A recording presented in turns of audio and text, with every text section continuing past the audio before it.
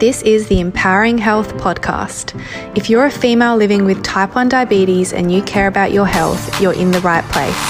I'm your host, Andy Ballog, and I specialise in helping women just like you navigate all things nutrition, exercise, sleep, and blood sugars so you can feel confident and in control in your body and your life with T1D. Let's go.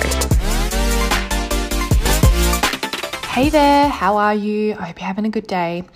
I do wonder when most of you are listening to these episodes. It always makes me wonder when I'm like, hello, I'm currently sitting here in my hoodie. It is supposed to be spring here in South Australia, and the weather forecast says it might hail today. So that might explain why I'm sitting here in my hoodie and warm fluffy socks, and it's very cold today.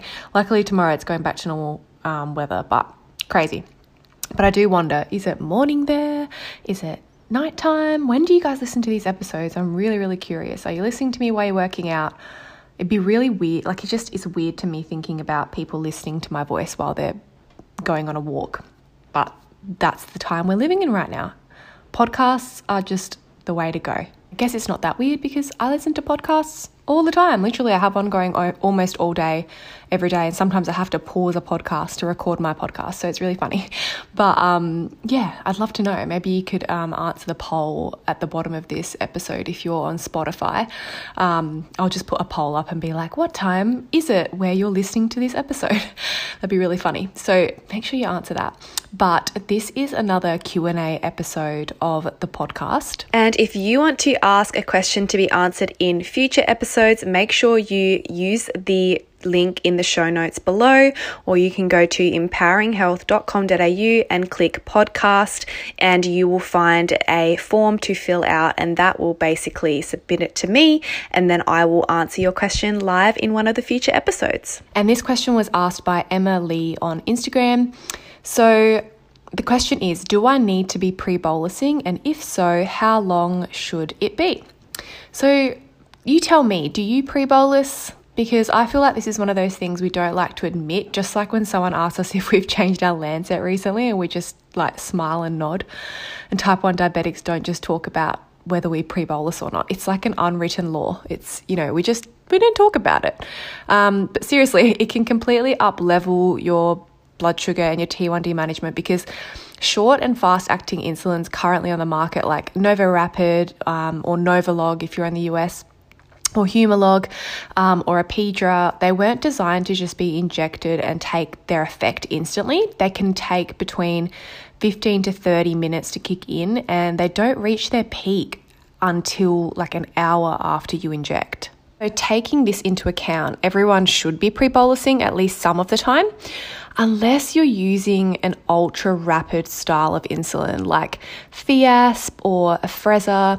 And we don't have Afrezza here in Australia, but if you're lucky enough to have Afrezza in the US, so lucky. So any of you listening in Australia, Afrezza is insulin that is inhaled. And you can take it with you wherever you go, kind of like a puffer. It's very small, and then you just inhale it instead of injecting it, which I think is so cool. And Fiasp and Afrezza, they can start working within 5 to 10 minutes of injection or inhalation. So everyone should be pre-bolusing at least some of the time, unless you're using one of those ultra-rapid styles of insulin, because they generally don't require a pre-bolus. It could actually be dangerous if you do one with those. So if you're taking any fast-acting insulins that I mentioned originally, so Novolog, NovoRapid, Humalog, Apidra, you will benefit from a pre-bolus some of the time. So having said all of this, in general, a pre-bolus using a short-acting insulin like these, a length of between 15 to 30 minutes should be used. Practicing trial and error though, when you do and don't need to pre-bolus, as everyone can be different. And taking into account that the following factors could affect when or whether you need to do a pre-bolus at all. It should also be noted that waiting longer than 30 minutes for these insulins I mentioned is not going to give you a better effect. I have a lot of clients who think because it's just normal to think, more is better. If something's good, then more is better. It's always how we kind of think about it. So if we have success with a a shorter pre-bolus, we think, oh, if we wait a bit longer, it'll have an even better effect.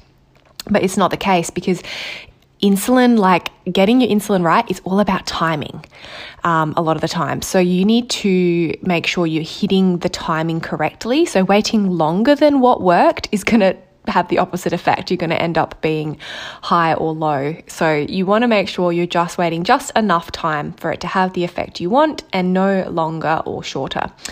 So even 30 minutes can be a bit long for many people, and most sit around the 20-minute mark for ideal pre-bolusing time.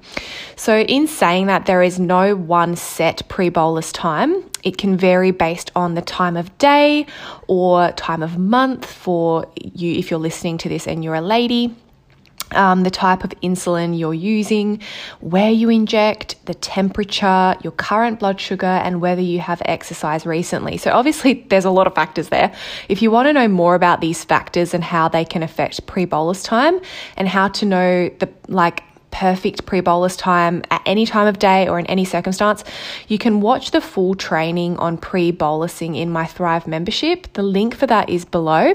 And so it'll go through what we've just gone through, plus all of these different factors that can affect pre-bolus time further, because you may have already been trying to pre-bolus a certain amount of time, but it's maybe not working, and that could be due to one of these factors.